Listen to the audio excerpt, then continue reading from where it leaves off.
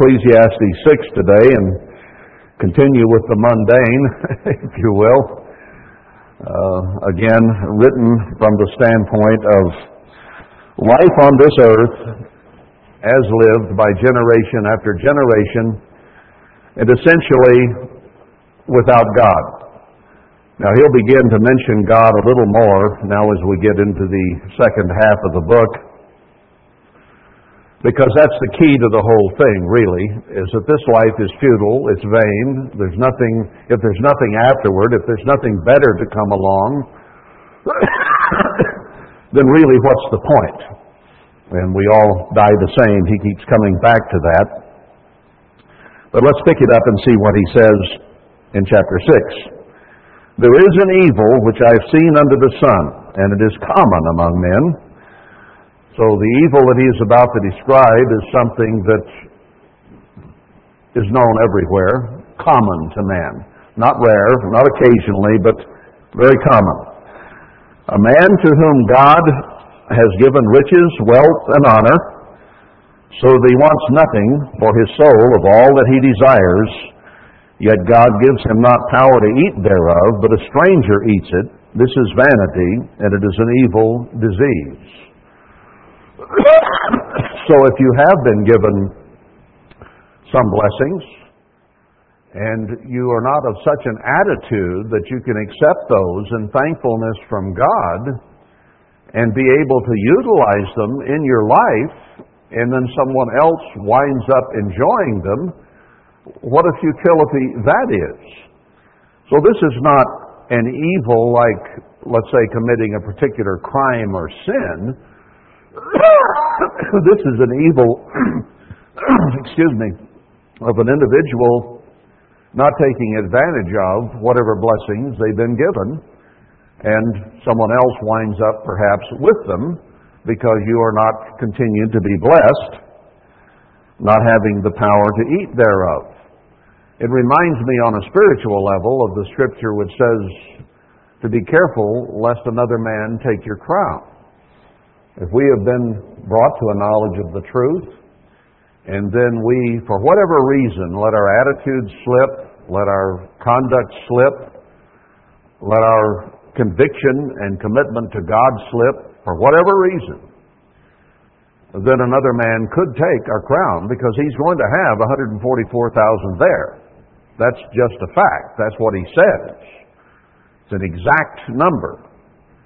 And you have been offered a crown. Are you going to wear it, or will someone else? That is a question that stands before all of us. Is do we abdicate for some reason before we ever even are crowned? And people I've seen, and you've seen over the last quarter century, an awful lot of people abdicate. They let people get in the way. They let leaders get in the way. They let sin get in the way. Lust, vanity, greed, jealousy, envy, or whatever get in their way. And as a result, they give up, quit. And of course, Christ said some would fall in good ground, some in the thorns, some in the stones, and so on. So we need to take advantage of what He does give us. That is an evil disease, to be offered something and then allow the attitude to go away for whatever reason. And he goes on to say, if a man beget 100 children and live many years, so that the days of his years be many, and his soul be not filled with good, and also that he have no burial. So it doesn't matter. You can have 100 kids, you can live a long time, but if nobody cares enough to even bother with burying you, then that life has been pretty futile. It means that you have not influenced the people around you, friends, neighbors, relatives, or whatever, in a good way to the point that even want to come to your funeral or bother to bury you. I say that an untimely birth is better than he. Someone who is born not expected, perhaps not wanted, but if you live a long life and it ends with nothing, and no feelings really from those around you, better not to have been born. For he comes in with vanity and departs in darkness, and his name shall be covered with darkness. No reason to even try to remember. Why, if it's been a bad experience for everyone around you, even be born? It all comes back to love, doesn't it? It's the greatest thing. And we've been given this life, and we need to love and care for those around us. And if we don't have the love of God, we're missing out on the greatest thing there is. Along with faith and hope, but that's the greatest. Moreover, he has not seen the Son, nor known anything. This has more rest than the other. So, if you go through life basically blind and just stumbling through life without purpose, without a goal, with just living, just being, what good does it do? You don't really know anything. I see a lot of people around in this world who are just sort of going through the motions, but they have no real purpose, no real reason for being, no particular goal in life that's beyond just this life. They don't understand. Well, some of them are religious and they think they're going to be raptured or go to heaven when they die or some such thing, but the Scriptures clearly show that that is not the case. There's got to be something more than just this life. Verse 6, yea, though he live 1,000 years, twice told. There are people who lived 1,000 years and over. Well, I guess, let's see, Methuselah was not quite 1,000. But close enough. So if you lived 2,000 years and see no good, do not all go to one place. You may live 70, 80, 90 in this life now, but if you live 2,000, what good would it do you? When you die, the memory's gone. Your experiences are gone. Your adventures, your hopes, your dreams, your loved ones are gone from you. So what good did it do? The point that he is ultimately leading to, I think, wouldn't be missed by any of us here, and that is we need to be striving for something that is eternal, that is not vain, that doesn't end, that will always be there, and be a good existence as opposed to this life of trials that we experience on this earth. And he goes over and over the frustrations and difficulties of life here. All the labor of man is for his mouth, and yet the appetite is not filled. So we work, we have a job to be able to pay the bills, to be warm and filled, to eat, and yet we're never full. You never eat enough to satisfy you entirely. Sometimes we eat so much we think, man, I'll never be hungry again. Well, give yourself about 4 hours. You'll get over it and be ready to eat again. God is in such a mental state and spiritual state that He doesn't need to eat.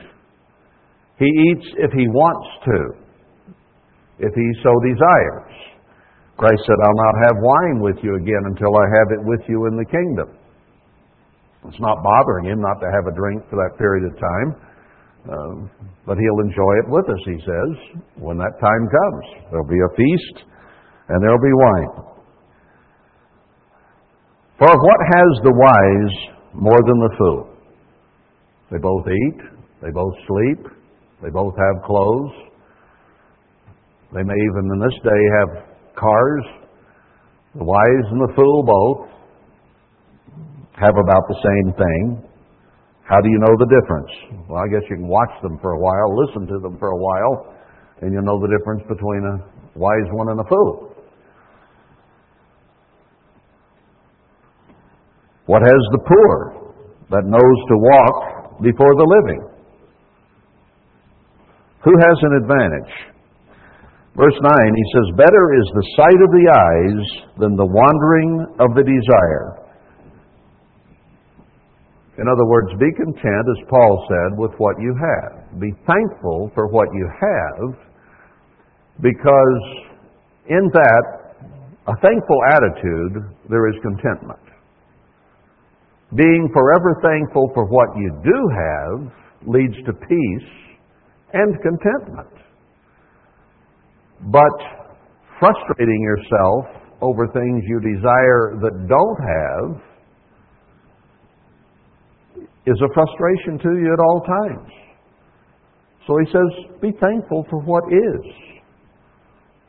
Have a thankful attitude as you go through life. Sometimes we make statements like, well, any day above ground's a good day. We could be negative and say, well, yeah, I'm here, but I sure do have problems today, or so-and-so sure has problems that impact me, or whatever attitude we want to have that is ungrateful, unthankful, unappreciative, or selfish. Who does it frustrate? The person who is envious or jealous or selfish, who spends time desiring things that he probably cannot have and will never happen. That is a life of discontent.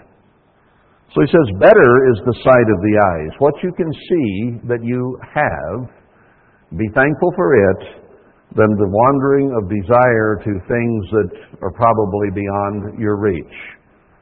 I mean, you can live here, you can live most anywhere in the country, and if you spend your time and subscribe to about 16 different travel magazines, and all you think about is Caribbean beaches or Hawaiian paradise or whatever, your desire might be, you're going to be frustrated where you are, simply because you wish you were somewhere else doing something different. And that is a personal frustration to you then. I've heard people express those things. Oh, I've got to go to work today. Wish I could go to Jamaica. Or whatever, No, just be content, rather than frustrating yourself with the desires. Now, some of those things might come to pass. You might be able to do certain things that you would like to do, and there's nothing wrong with that if the opportunity affords itself and you can afford it, and so on and so forth. But it is the obsession, it is the focus that gives you problems. Saying, I'm living here and I'm enjoying it, life is good because I'm alive and I can eat and drink and be warm, wonderful. I wouldn't mind going to Jamaica sometime if I ever get enough money ahead and the world holds together. See, it's okay to think, I would maybe like to do something or have something. That's not lust. That's not covetousness. That's not a desire that you obsess about. So it's okay to have a desire. I like to travel. I probably travel more than most people. Been to every continent but Antarctica, and I'm not too fond of the idea of going there. And I've been in every state, and on almost every road, at least in the West. I've been a lot of places, done a lot of things. And I still like to go places and see things or review memories or whatever. But I don't sit around and say, oh, I just got to go so-and-so. I got to do this. Got to do this. It frustrates me. But if the opportunity is there, and I can pack in about 10, 15 minutes if I need to. I used to tell John Reitenbaugh, if you need me to go across the country, give me 15 minutes to go home and get my toothbrush and we'll jump a plane. If you need me to go overseas, you better give me an hour so I have time to find my passport, and gather up a few more things. So I'm ready, willing, and able, or have been, most any time. But I certainly don't sit around and frustrate myself. I got enough to do right here. I have plenty on my plate in terms, that could go on and on. There is a focus, there is a goal, there is a purpose for being here. And I try never to let that get very far from my eyes and my focus about what we are here to do and whatever I might need to do to further that purpose of God. So I don't have time to obsess about things that I don't have. Doesn't mean I don't ever do it. I didn't say that. But we need to be content with what we have. Paul said it, Christ said it, and Solomon, with much wisdom, said the same thing a long time before that. This is also vanity and vexation of spirit. To desire that which is not readily available and to obsess over it creates vexation. I said frustration. Same thing. That which has been is named already. It is known that it is man. Neither may he contend with him that is mightier than he. As he said in another place, there's nothing new under the sun, really, is there? From Adam and Eve right on down through history to his time, and now since him down to us, there's really nothing new. We're people. We are men made in the image of God, and that's what we are and all we are.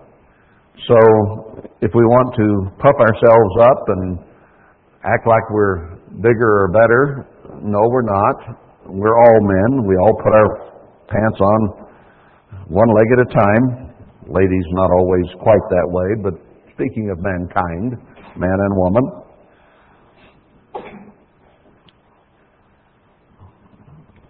Neither may he contend with him that is mightier than he. We can compare ourselves among ourselves about our abilities and our greatness and how we're more qualified than so-and-so or whatever. But that's futile too. That's vanity too. God does what God wants to do, and our objections mean nothing to him.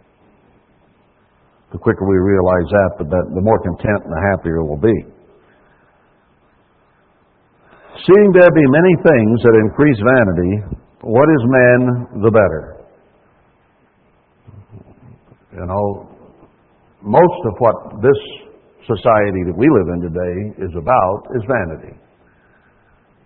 We get facelifts, we get liposuctions, we get new iPhones, we get this, we get that, and we're trying to outdo the Joneses, and we're outdoing ourselves into poverty and destruction of our country because of our greed and our jealousy and our envy. Instead of being content and thankful for what God has given us, we've gone after other things. And all it does is increase vanity, and then when you die, it all goes away anyway, and somebody else spends it. So what is America about? Land of the free, home of the brave, they used to say. Some still say it, but they ain't got a clue. What is it about? If this nation does not turn to God, to a higher power, and follow his ways, it will be utterly destroyed. And since it will not, and Scripture says it will not, and Jeremiah said don't even pray for this nation, it is going to be utterly and totally destroyed, save a little less than 10% who will survive into the millennium. So what if our McMansions and our fancy cars and all of our gadgets and electronics and our screens and our fancy clothes and fancy gourmet foods and on and on it goes in this society today. Richest, wealthiest nation that has ever existed. And it's all going away very shortly now. So what good was it? 90-some% of our people will be dead, and this will just be gone. Just totally gone. So it's, in a way, kind of been a futility to build it, hasn't it? If we would not obey God, and if we would not be preserved by him. And we have not, and will not. So the handwriting has been written on the wall, and this nation is dead. As good as dead. For who knows what is good for man in this life? All the days of his vain life which he spends as a shadow. For who can tell a man what shall be after him under the sun? The only glimpse we have into the future is what God tells us he has in store for those who will serve him. But if you don't have knowledge of that and don't have the truth of it, you have nothing. There's nothing to look forward to. And what will be after us?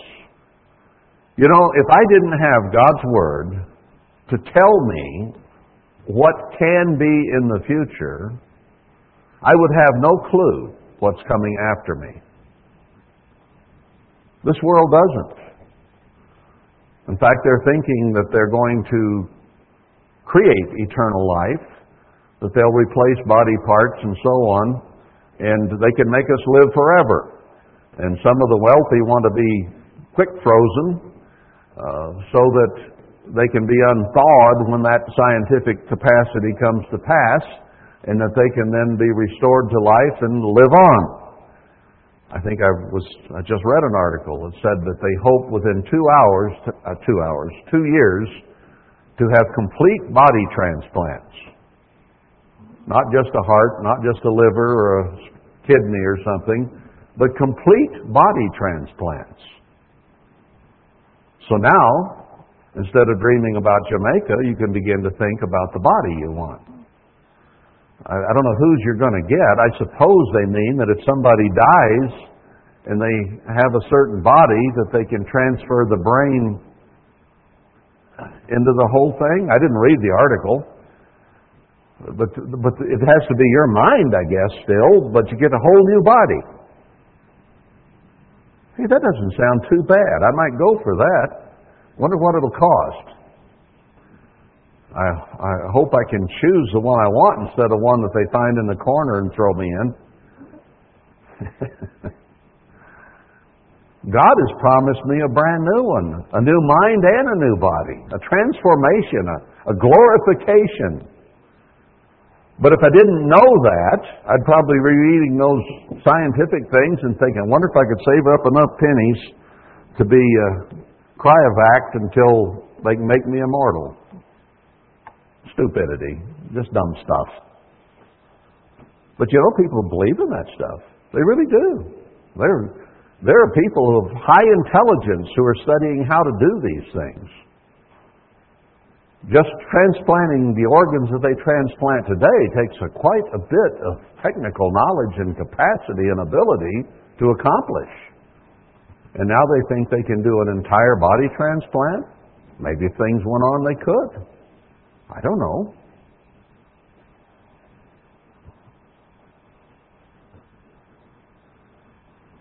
So then you get on the list for a body donor. I can't turn that one loose. That's bizarre.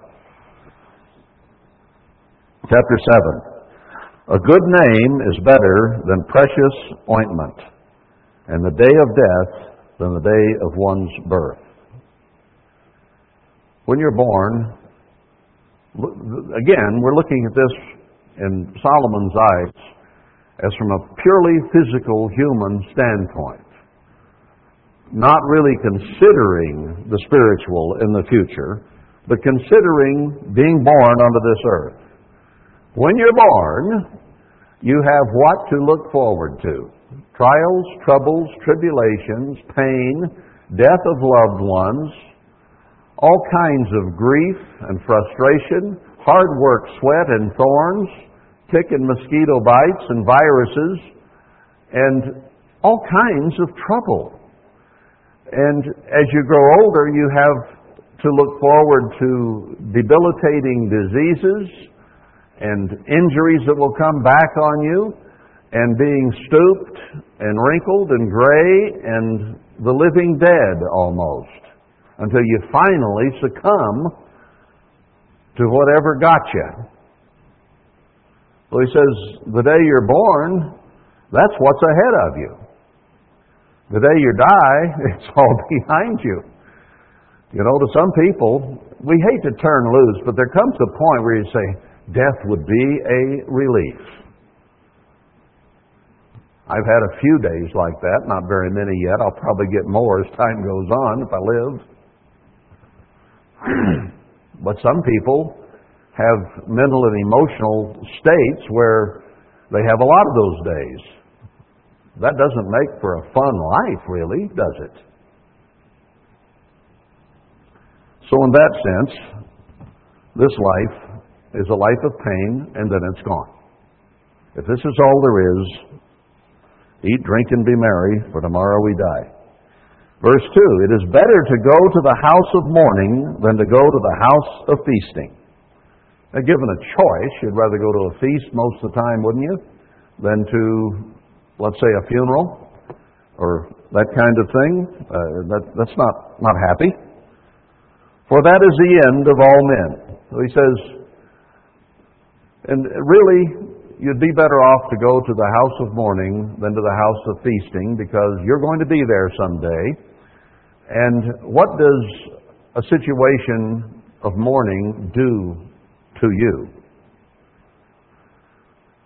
When we go to a funeral, we generally reflect, don't we, on our lives, the lives of those around us, the life of the person who is now dead, and the very real possibility that someday we're going there too. So it helps us comprehend our mortality. It makes us think. It might, if we sorrow enough, even give us opportunity to change certain things, because we think about how much time we have left. What are we going to do with it? What have we done thus far? Big deal. Probably not much.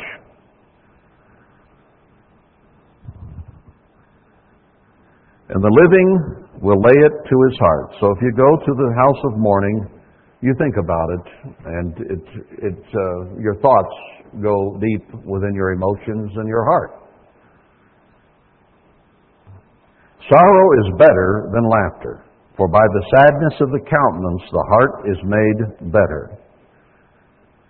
When you're laughing, joking, drinking, having a party, you don't think very deeply, do you? Not that there isn't a time to laugh. There is. We've already read that. There's also a time to cry. But he's saying in this life, mourning, crying, sorrow, in some respects is better for you than the laughter and the fun, because it does cause deeper thinking.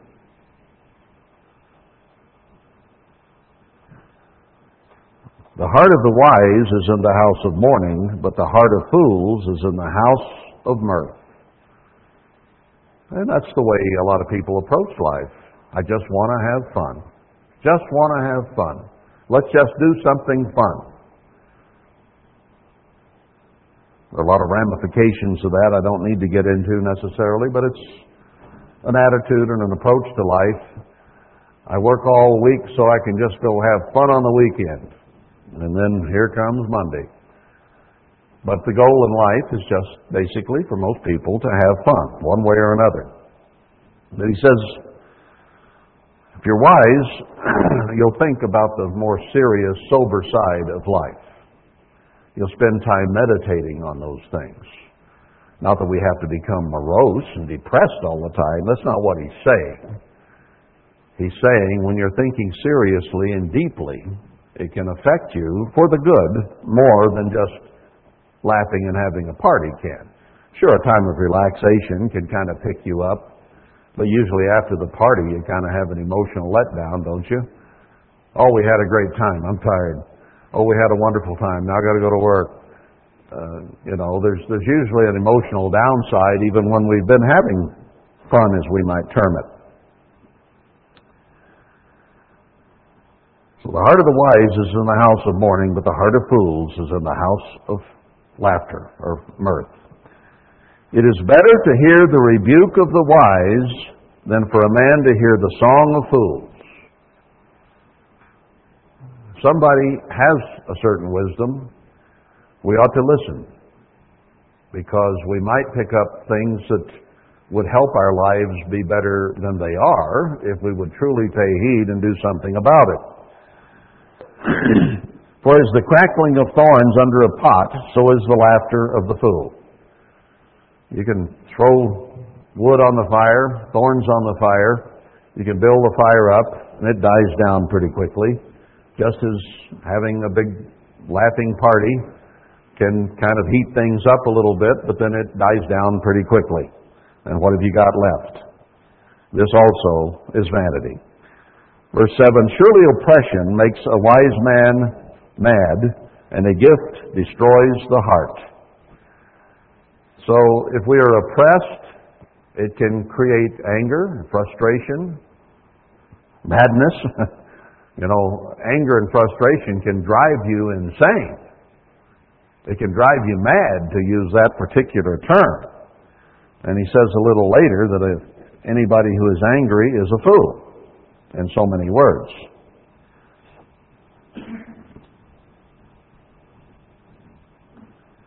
A gift destroys the heart. We can be swayed sometimes by things that people do or say or whatever, and it can turn us and destroy our heart. That's why we don't give gifts much. One reason. And it even says to the king, don't accept gifts. Because then when it's time for a judgment to be made, if you've been being plied with gifts from somebody, then it's hard to give a proper judgment because you might be swayed by your friend. And we've all seen it, I think, in the Church of God over the years. Somebody wants to be a deacon, they want to be an elder, they want to advance, at least in their view, advance within the church and hold office or whatever. So what do? They start taking care of the minister. They start doing all kinds of things so that they can gain favor and then hopefully get ordained or advanced. I'm sure if you've been around the church for 30, 40, 50 years, you've seen that over and over and over again. So who gets ordained? Those that have made themselves the preacher's friend and given gifts. I've seen it happen many, many times. I was always one that was very slow to ordain anybody in a church. If I'd been there 4, 5, 6 years, I would leave recommendations behind. But I rarely laid hands on them because I didn't want to show favoritism in that way. I did ordain people here and there, but I tried to be sure that the judgment was based on qualification, not on them being my friend, because that can lead to problems. Verse 8, better is the end of a thing than the beginning thereof, and the patient in spirit is better than the proud in spirit.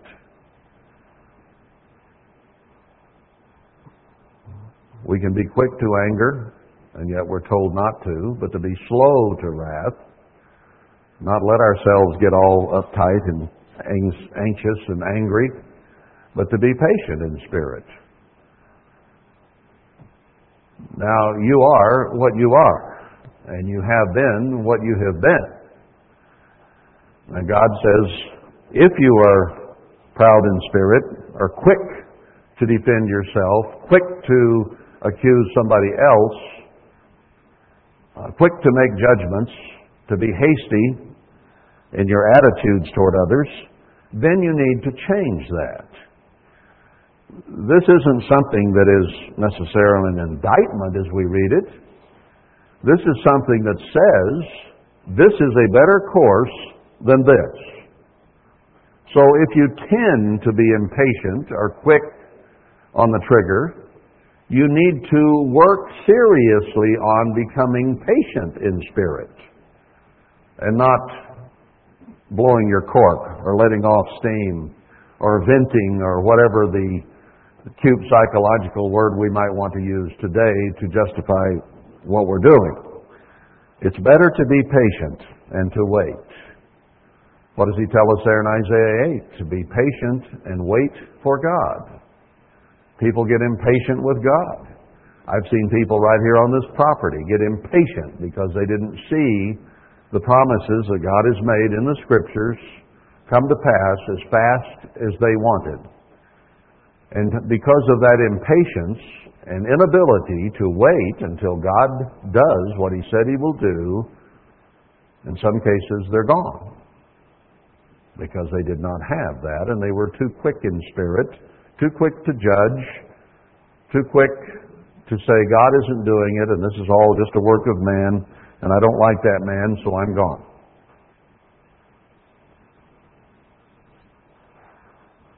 Better to be patient. Be not hasty in your spirit to be angry, for anger rests in the bosom of fools. He says in so many words, an angry person is a fool. I heard Dr. Phil say one time that he was talking to a person who obviously was agitated and somewhat angry toward those in the family and those of his cohorts and colleagues. And he says, what you have to realize that anger is pervasive. If you're angry at a situation or at a person, that anger will begin to color all your relationships. It will begin to color your attitude day in and day out, minute after minute, hour after hour, day after day, until it becomes consuming and it consumes your life. And all you can think about is the anger that you have toward that job, that colleague, that family member, that friend, whatever. It will eventually consume you. That's what it did with Esau. So he says here, it is foolish to be angry. But when we feel ourselves growing angry, we feel a discontent, a frustration, we need to deal with that. We need to subjugate it and bring those thoughts into the captivity of Christ, because they are not godly thoughts. And God is very, very slow to anger, thank God. And His anger dissipates very, very quickly. That is the godly approach. When we are harmed, when we are hurt, when we are sinned against, or whatever, every one of us sins against God daily, in thought or in action or in leaving something out, whether it's a sin of commission, what we're supposed to be doing, or one of omission, not doing what we should be doing. We all sin every day against God. And yet, how long has He prolonged you? How long has He prolonged me? He's been so very, very patient. When did this nation deserve to go under? Last month? Or really a long, long time ago?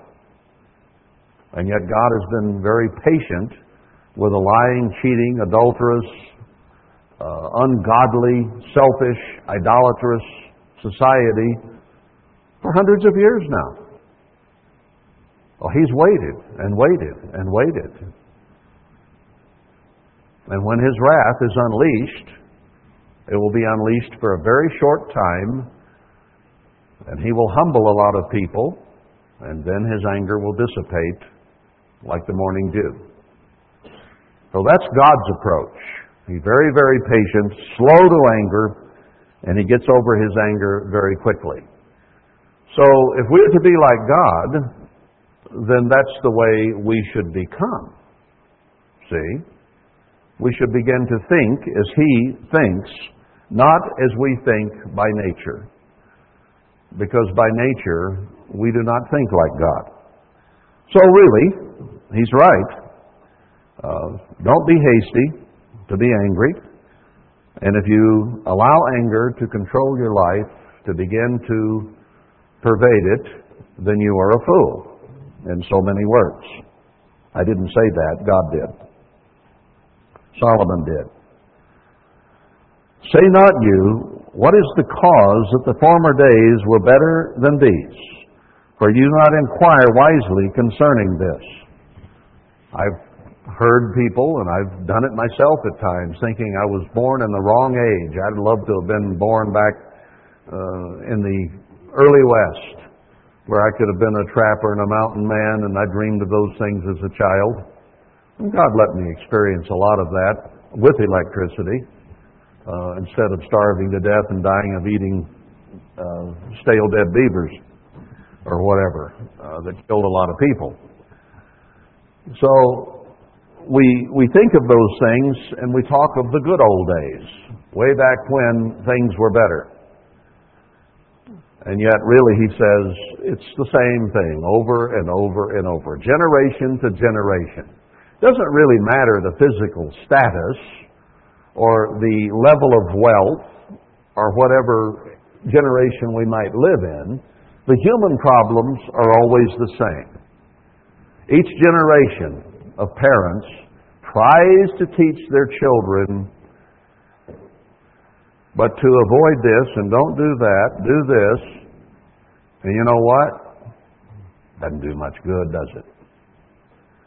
Maybe you can affect your children some by teaching them what's right. Maybe they'll listen to some degree, but most simply do not. They decide they're going to go out and they're going to do their thing, whatever their thing might be. And that's pretty much what they do. That isn't entirely the case. In every generation, there have been a few who would listen, and mostly those who would not. That's just the way. So what good does it do to sit and consider, oh, I wish I'd have been born 100 years or 1,000 years ago or whatever. I wish I'd have been in the Garden of Eden. I'd have told Satan to pack it in. Yeah, you would have. Just like you do today. You know. For you do not inquire wisely concerning this. You're just not grasping that the human element, the human frame, human existence has generation after generation been essentially the same. When Adam and Eve departed from God, everybody ever since has done the same thing. Some repent when called of God. Some change their lives to one degree or another. But we have the same drives, the same lusts, the same envyings, the same everything, generation to generation. That doesn't change. Verse 11, wisdom is good with an inheritance, and it should be saying there, wisdom is better than an inheritance. In the Hebrew is more the force of what is being said there. You can have an inheritance of money, but wisdom is better. In fact, Merla had Dr. Phil on yesterday, and they had this family on there, and the guy had won the lottery. And you talk about a miserable family and miserable, selfish wretchedness that appeared. And they bought everything they wanted, he mostly, because he had won it, so it was his. The selfishness came out. But, you know, here was $1.6 million that he'd just been handed above taxes. And it just ruined their lives. And then they had a list of different lottery winners and what had happened to them. Suicides, killed by relatives, all kinds of bad, evil things happen to people that won lotteries. So you think being wealthy is going to solve your problems. That's not the case. So even with an inheritance, you'd be better off being wise and knowing how to live and how to go about life than you would having the money. And by it there is profit to them that see the sun. That is, if you can see the light, you can have wisdom, then that's a good thing. For wisdom is a defense, and money is a shadow, it should be translated. Wisdom is a shadow, and money is a shadow. But the excellency of knowledge is that wisdom gives life to them that have it. Isn't most of the frustration we suffer due to stupidity in one form or another, or of giving in to human desires that lead us into trouble? Most of our troubles are self-generated one way or another. We can blame them on somebody else, but it's usually us who's at the root and core of the problem. Consider the work of God, for who can make that straight which He has made crooked? If God chose to make something crooked, how are you going to make it straight? We discussed this a little bit when we were talking about marriage. So many of us get married with the idea, well, now that I know this person a little better, there's this, and this wrong. I can see that ahead of time, but I'll fix it. I'll make it straight.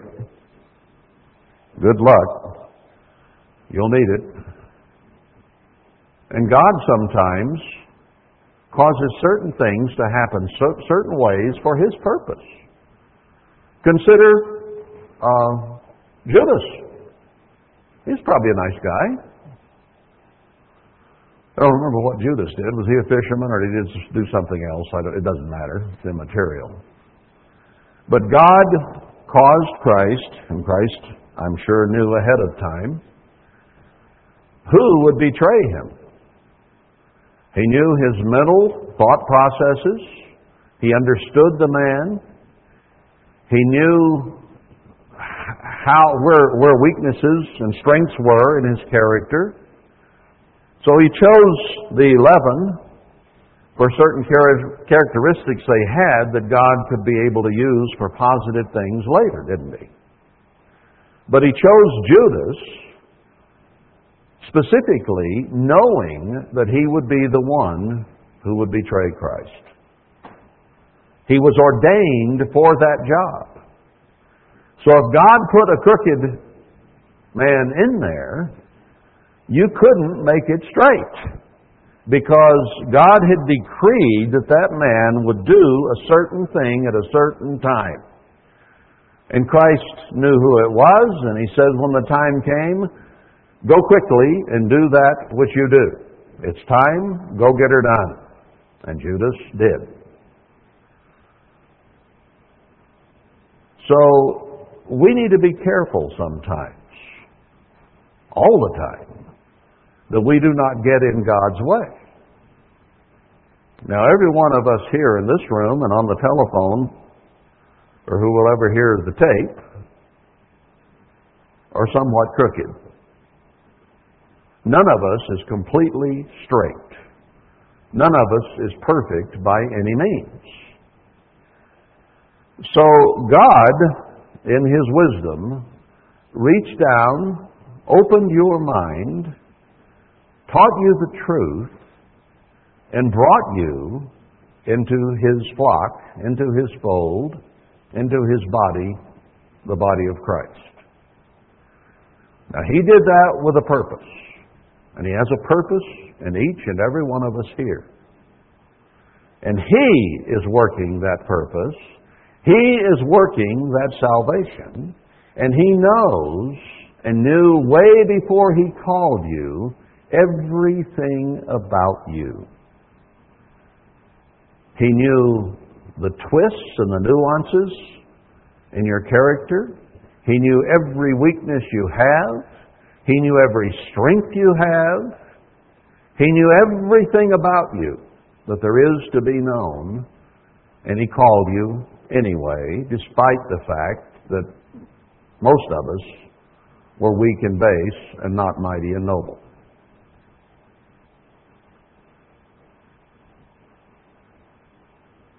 So He takes that which is crooked, and He is capable of making it straight.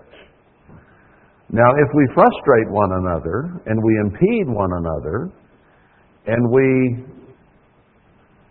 discourage one another by what we say and do, then we are fighting God. Because God's goal and purpose is to make every one of us here what we ought to be. And we need to be sure that we are on board with God, with whichever person we might be thinking about at the moment. That He has the capacity and the ability to change you and to change me. And He can literally do it. He knows when to encourage, when to chasten, when to bless, when not to. He knows exactly what each of us needs at any particular time to keep us on the path toward His kingdom. Now, if we rebel against that, He will allow us to go a different way. He will allow us to have bad attitudes. We have to go to Him and ask for help to overcome those attitudes, to seek to overcome them, not be comfortable with them. And everyone has them. So God knows what's going on. And if it's straight and He made it straight, you can't make it crooked. And if it's crooked, you can't make it straight. So there's no sense in frustrating yourself over so-and-so because you're not going to have any impact. Maybe in a negative way you might, but in a positive way, probably not, in terms of you changing someone to be in the image you wish that they were. It just won't happen. That's God's job. That's God's job. We can encourage one another, but God takes all these things into account. What did He say in Daniel 4? He sets over the nations the basest of men. I think that's verse 6, I'm not sure. The basest of men. So when you look at the world's governments today, you will find that the men that are there are the wickedest, worst men on earth, for the most part. God said that. He sets the crooked over the nations. Mankind is determined to go Satan's way, so God makes sure their leadership goes that way until the time of refreshing comes and Christ is in charge and the saints who have overcome are ruling with Him, and then it will change. He will put the most righteous over the nations. But this situation today, if He had righteous leadership and people would not listen to what those righteous leaders said, then they would be lost because they would have gone against what is truth. That's why we are in jeopardy every day, because God has given us the truth.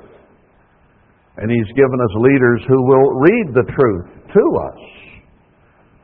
And if we don't follow it, what will happen to us? We'll be a castaway, as Paul said, is a danger. So God on purpose has set the basest of men over the nations. Now it is such a revelation to us when we discover such and such about our own leaders or leaders in other countries. Oh, they're awful. Well, if we'd read Daniel 4, we'd already know that. We wouldn't have to have it proved. We'd know that if they're at the head of the nations today, they're evil. The basest of men. And they don't have us and our good fortune in mind. They are selfish and evil and greedy, and they have their own agendas. And they're not God's agendas. They're Satan's agendas. That's just the way it is. So it's not a revelation. It's just a matter of accepting and believing what God said. And then when you see it, you say, oh yeah, now I see. God said this would be the way it is, and sure enough, there it is. But He is allowing them to wallow in blindness. Romans 11 spells it right out. Blindness has happened in part to the Gentiles. But ultimately, most will be saved. But Christ spoke in parables so they could not understand. Because if they had understood and rejected, they would have had to have been destroyed. So He's opened your mind and my mind, and we have a wonderful opportunity. But we need to be very, very careful in how we use that opportunity. And if we are crooked, we need to go to God and get straight in every way. And that means all of us, because we all have our crooks in our personalities and character. Verse 14, in the day of prosperity be joyful, but in the day of adversity consider. If God blesses us, or we have good opportunity and blessings, Enjoy them. Be thankful for them. Be content with them. Be happy you have them. But in the day of adversity, consider. God also has set the one over against the other. So He knows when we need adversity. So when things are not going so good, then is when we need to deeply think about ourselves, be introspective. What do I need to change? What is there in my attitude or my conduct that needs corrected because here I am having adversity? Maybe if I would straighten this or that out, things would be better. God has set both up, to the end that man should find nothing after him. He gave us all human existence. And if it isn't always the way we want it to be, consider, do what we need to change, because you're going to die, and you better have something else in your future. All things have I seen in the days of my vanity. Solomon was in a position he had seen it all. There wasn't anything in human conduct that he had not observed. There is a just man that perishes in his righteousness, and there is a wicked man that prolongs his life in his wickedness. Sometimes righteous people die early. Sometimes wicked just don't ever want to seem to die. Some of the biggest crooks on earth, the lowest scum of human existence, lives to a ripe old age. You see both. Now, is that because God blesses the wicked and that's a better way to be, and He causes the righteous to die young? No. He'll comment on that a little bit. Be not over much wicked, neither be you foolish. Why should you die before your time? Oh, wait a minute, I'll skip verse 16. Be not righteous overmuch, or self-righteous, too righteous in your own estimation, where you condescend to others and feel that they are less righteous than you. Holier than thou is the way Isaiah puts it, I think, in chapter 65, or 4. So don't be self-righteous, neither make yourself overwise. There's where we begin to compare ourselves among ourselves, and that is not wise. But we, in our mind, consider our opinion and our assessment of a situation better than someone else's, don't we? I mean, after all, it is my opinion, therefore it must be better than yours. If it was bad, I would change it. But since I have it, it must be okay, because it's mine. Well, maybe you need to examine it in the light of Scripture and see if indeed it is God's, and therefore okay for it to be yours.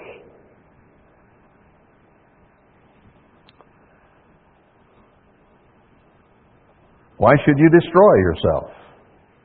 When we're self-righteous and consider ourselves and esteem ourselves very highly in our own minds, we are on the path to destroying ourselves, because vanity and ego gets in the way, and we ultimately get frustrated, bitter, angry, whatever, and with others, and then that affects us, and we destroy not them, but ourselves.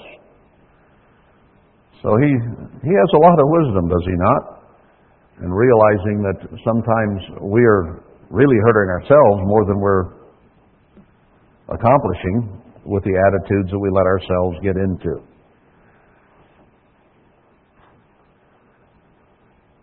Be not overmuch wicked, neither be you foolish.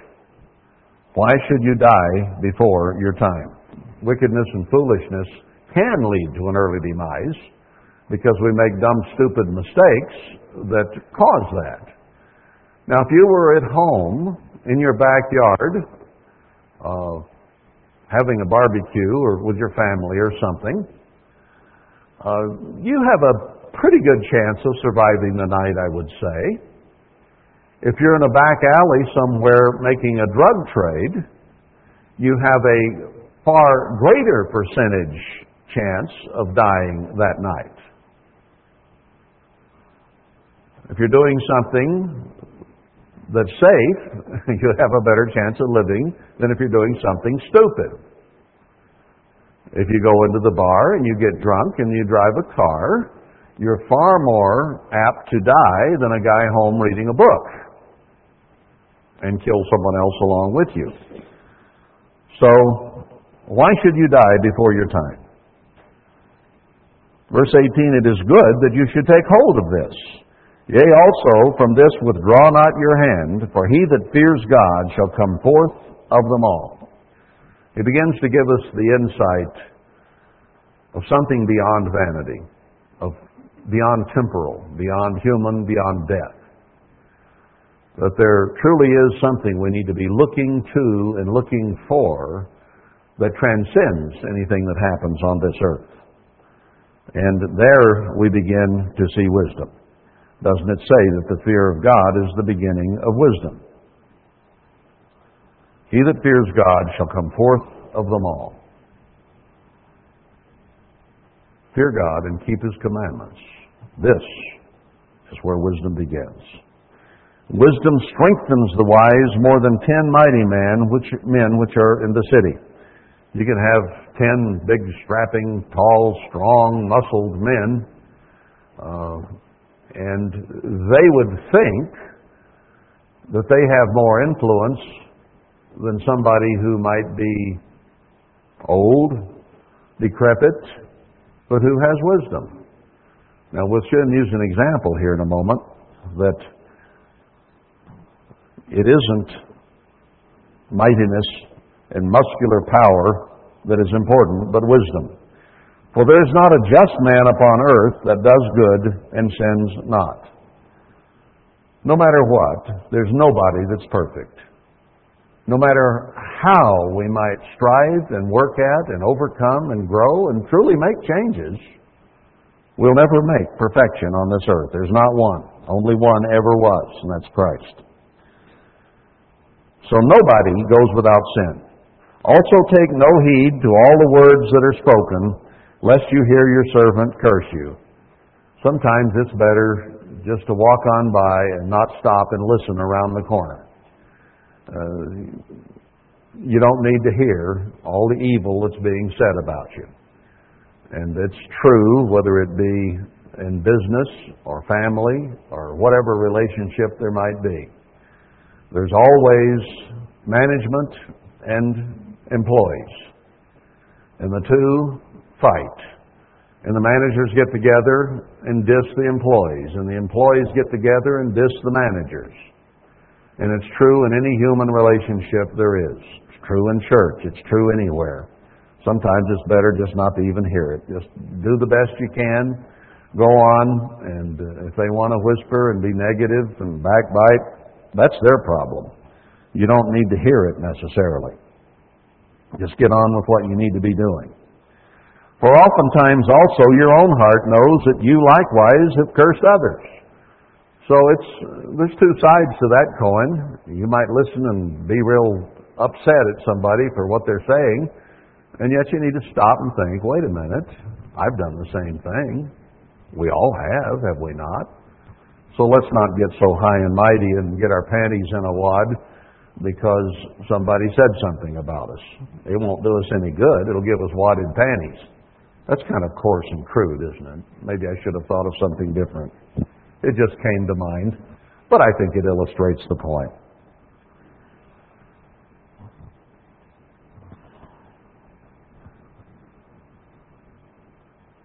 Let's see. Verse 23. All this have I proved by wisdom. I said I will be wise, but it was far from me. You know, we can wish we were wise, and we can say, I'm going to be wise, but then we reach situations where it's hard to be wise because we have trouble sorting out what is good and right and what is not, what we should say and what we shouldn't say, what we should do and what we shouldn't do. So we have these conundrums that come up in life. What are you going to do? What are you going to say? Wisdom doesn't come easy. God gave it to Solomon. It wasn't something he had of and by himself. It was a gift from God. And it doesn't come that easy. We need to ask for it so that we conduct ourselves in a wise manner. Verse 24, that which is far off and exceeding deep, who can find it out? There are some things that seem apparent to us and are easy to make judgments on, but there are some things that are very deep and very elusive, very hard to figure out. I applied my heart to know and to search and to seek out wisdom and the reason of things and to know the wickedness of folly, even of foolishness and madness. So he watched people's conduct. He watched their lives, watched what they did, and he thought, where's that person headed? How's he going to wind up? I see them doing this, this, and this. I got an idea there's trouble brewing. He can see somebody else that's doing this, this, and this, and he says, I see growth there. I see somebody there who's trying to learn and to better themselves and to overcome. So he watched all those things. He watched people and tried to discern what leads to contentment and happiness and health and long life, and that which tends to truncate life or to destroy happiness and contentment. So God does the same thing, really. He says He ponders our hearts. He thinks about what we are thinking and our emotions and our feelings. And He ponders which way we're going. God has more wisdom than any being there is, and that's how He approaches it. But He's all for us at the same time. If He sees us going the wrong way, sometimes He does something that helps us get back on the path, because it is His heart's desire to give us eternal life. He wishes that above all things for us. It is His good pleasure to give us life eternal, is the way it's put. So He wants us to go the better way.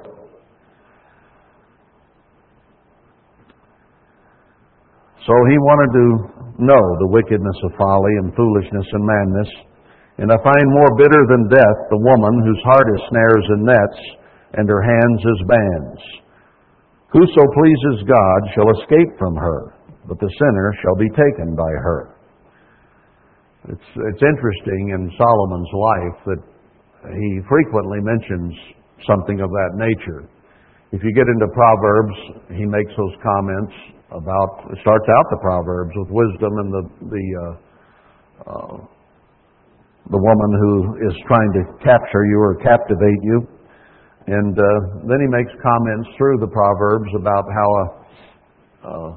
a nagging wife and a dripping faucet are the same, and how it's better to live in the corner of a housetop with barely room to turn over than to live with a nagging woman, and so on.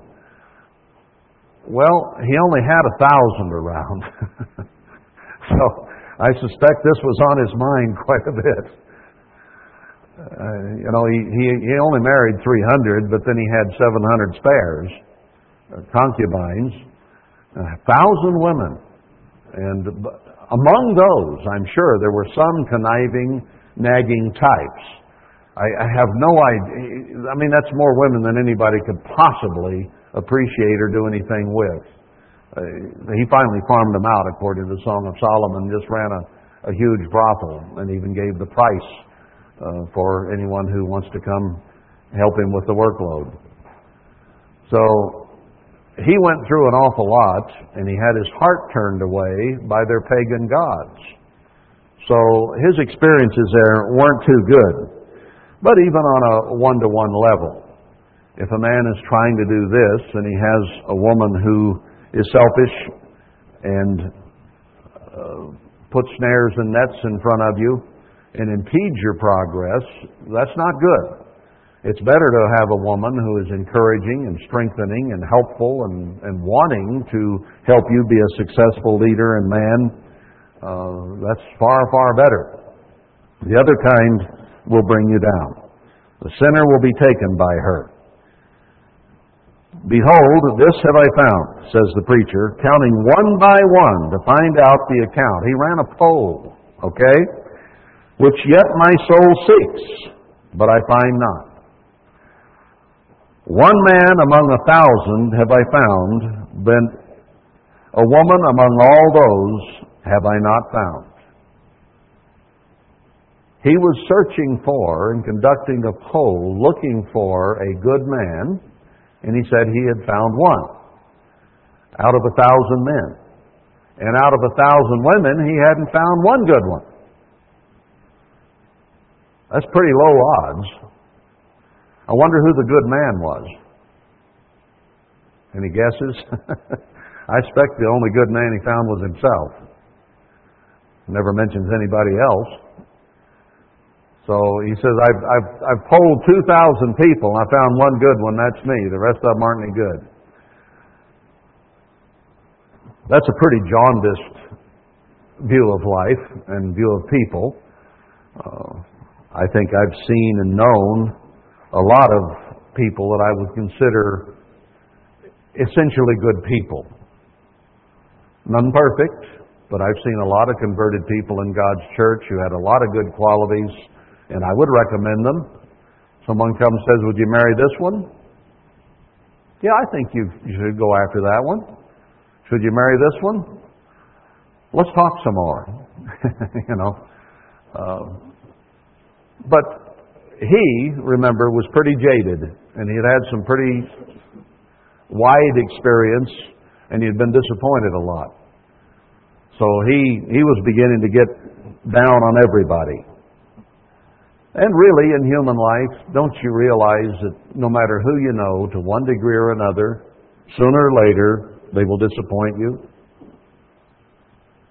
Some of us have been so excited when we got married and thought this is the man or the woman of my dreams. This one's perfect. And don't you dare try to tell them they're not before they get married. Talk again in 5 years.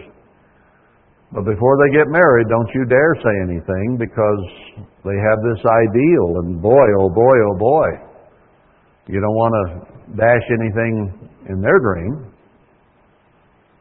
But sooner or later, living together, they find, oh, this one's not perfect either. Male or female, they're not perfect. And sooner or later, we will disappoint one another to one degree or another, will we not? May not be major disappointment, but we have minor ones, and sometimes we have major ones. And boy, how hard it is then to overcome that, to restore the relationship, to help each other and strengthen one another and still love one another and care for one another when everything hasn't gone so well. So here was a man who had had a lot of experience, and he had been disappointed by everybody. Lo, this only have I found, that God has made man upright, but they have sought out many inventions. God created man to be upright. Adam and Eve were created with good character and good qualities, and yet very quickly they were corrupted. And when we are born, our parents have great hopes for us. Oh, what a cute baby. There's not a cuter baby than my baby. My baby is a wonderful baby, and my son is certainly cuter than your son or your daughter, and smarter too. This baby is special because it's mine. And we have great hopes for that child, do we not? And then we spend lots of time studying various books and tapes and documentaries or wherever we go, and seeking advice sometimes from others as to how to best raise a baby. So we have our Dr. Spocks that everybody read carefully, and then they raised a bunch of renegades on that system. And then they'll get a new system. Oh, let's try this. We'll have good kids.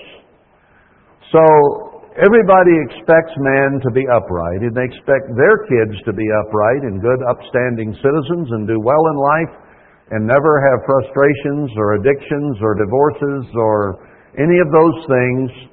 And we even think of ourselves that way, do we not? Before life turns us inside and out and upside down and twists us around. We intend to have a good, perfect life when we're little and formulating our dreams and our hopes for the future. But we have many inventions. We have many things that we start to consider that lead us in other directions that bring us grief and heartache and frustration and failure, don't we? Every one of us has, to one degree or another. So, he's expressing some futility here. No matter how great your dreams are, you're going to fall short of those sooner or later, one way or another, and we're all going to disappoint each other sooner or later. I've disappointed a lot of people in my life, you know that? Certainly have. And I'll probably disappoint some more. Sorry. Don't mean to. I'm just me. And sometimes that gets in my way. All far too frequently. And you get in your way. And we make mistakes, or we hurt people, or we say things that were unkind or cutting and didn't mean it. And maybe we were saying it in a joking fashion, and yet somebody took it serious and they're really hurt. And they don't know we were joking. And you're going to offend. No man is able to totally control the tongue so that he doesn't offend. I've done it, you've done it. All we can do is apologize and try to move on and try to do less of it. But we'll still make a mistake sometimes.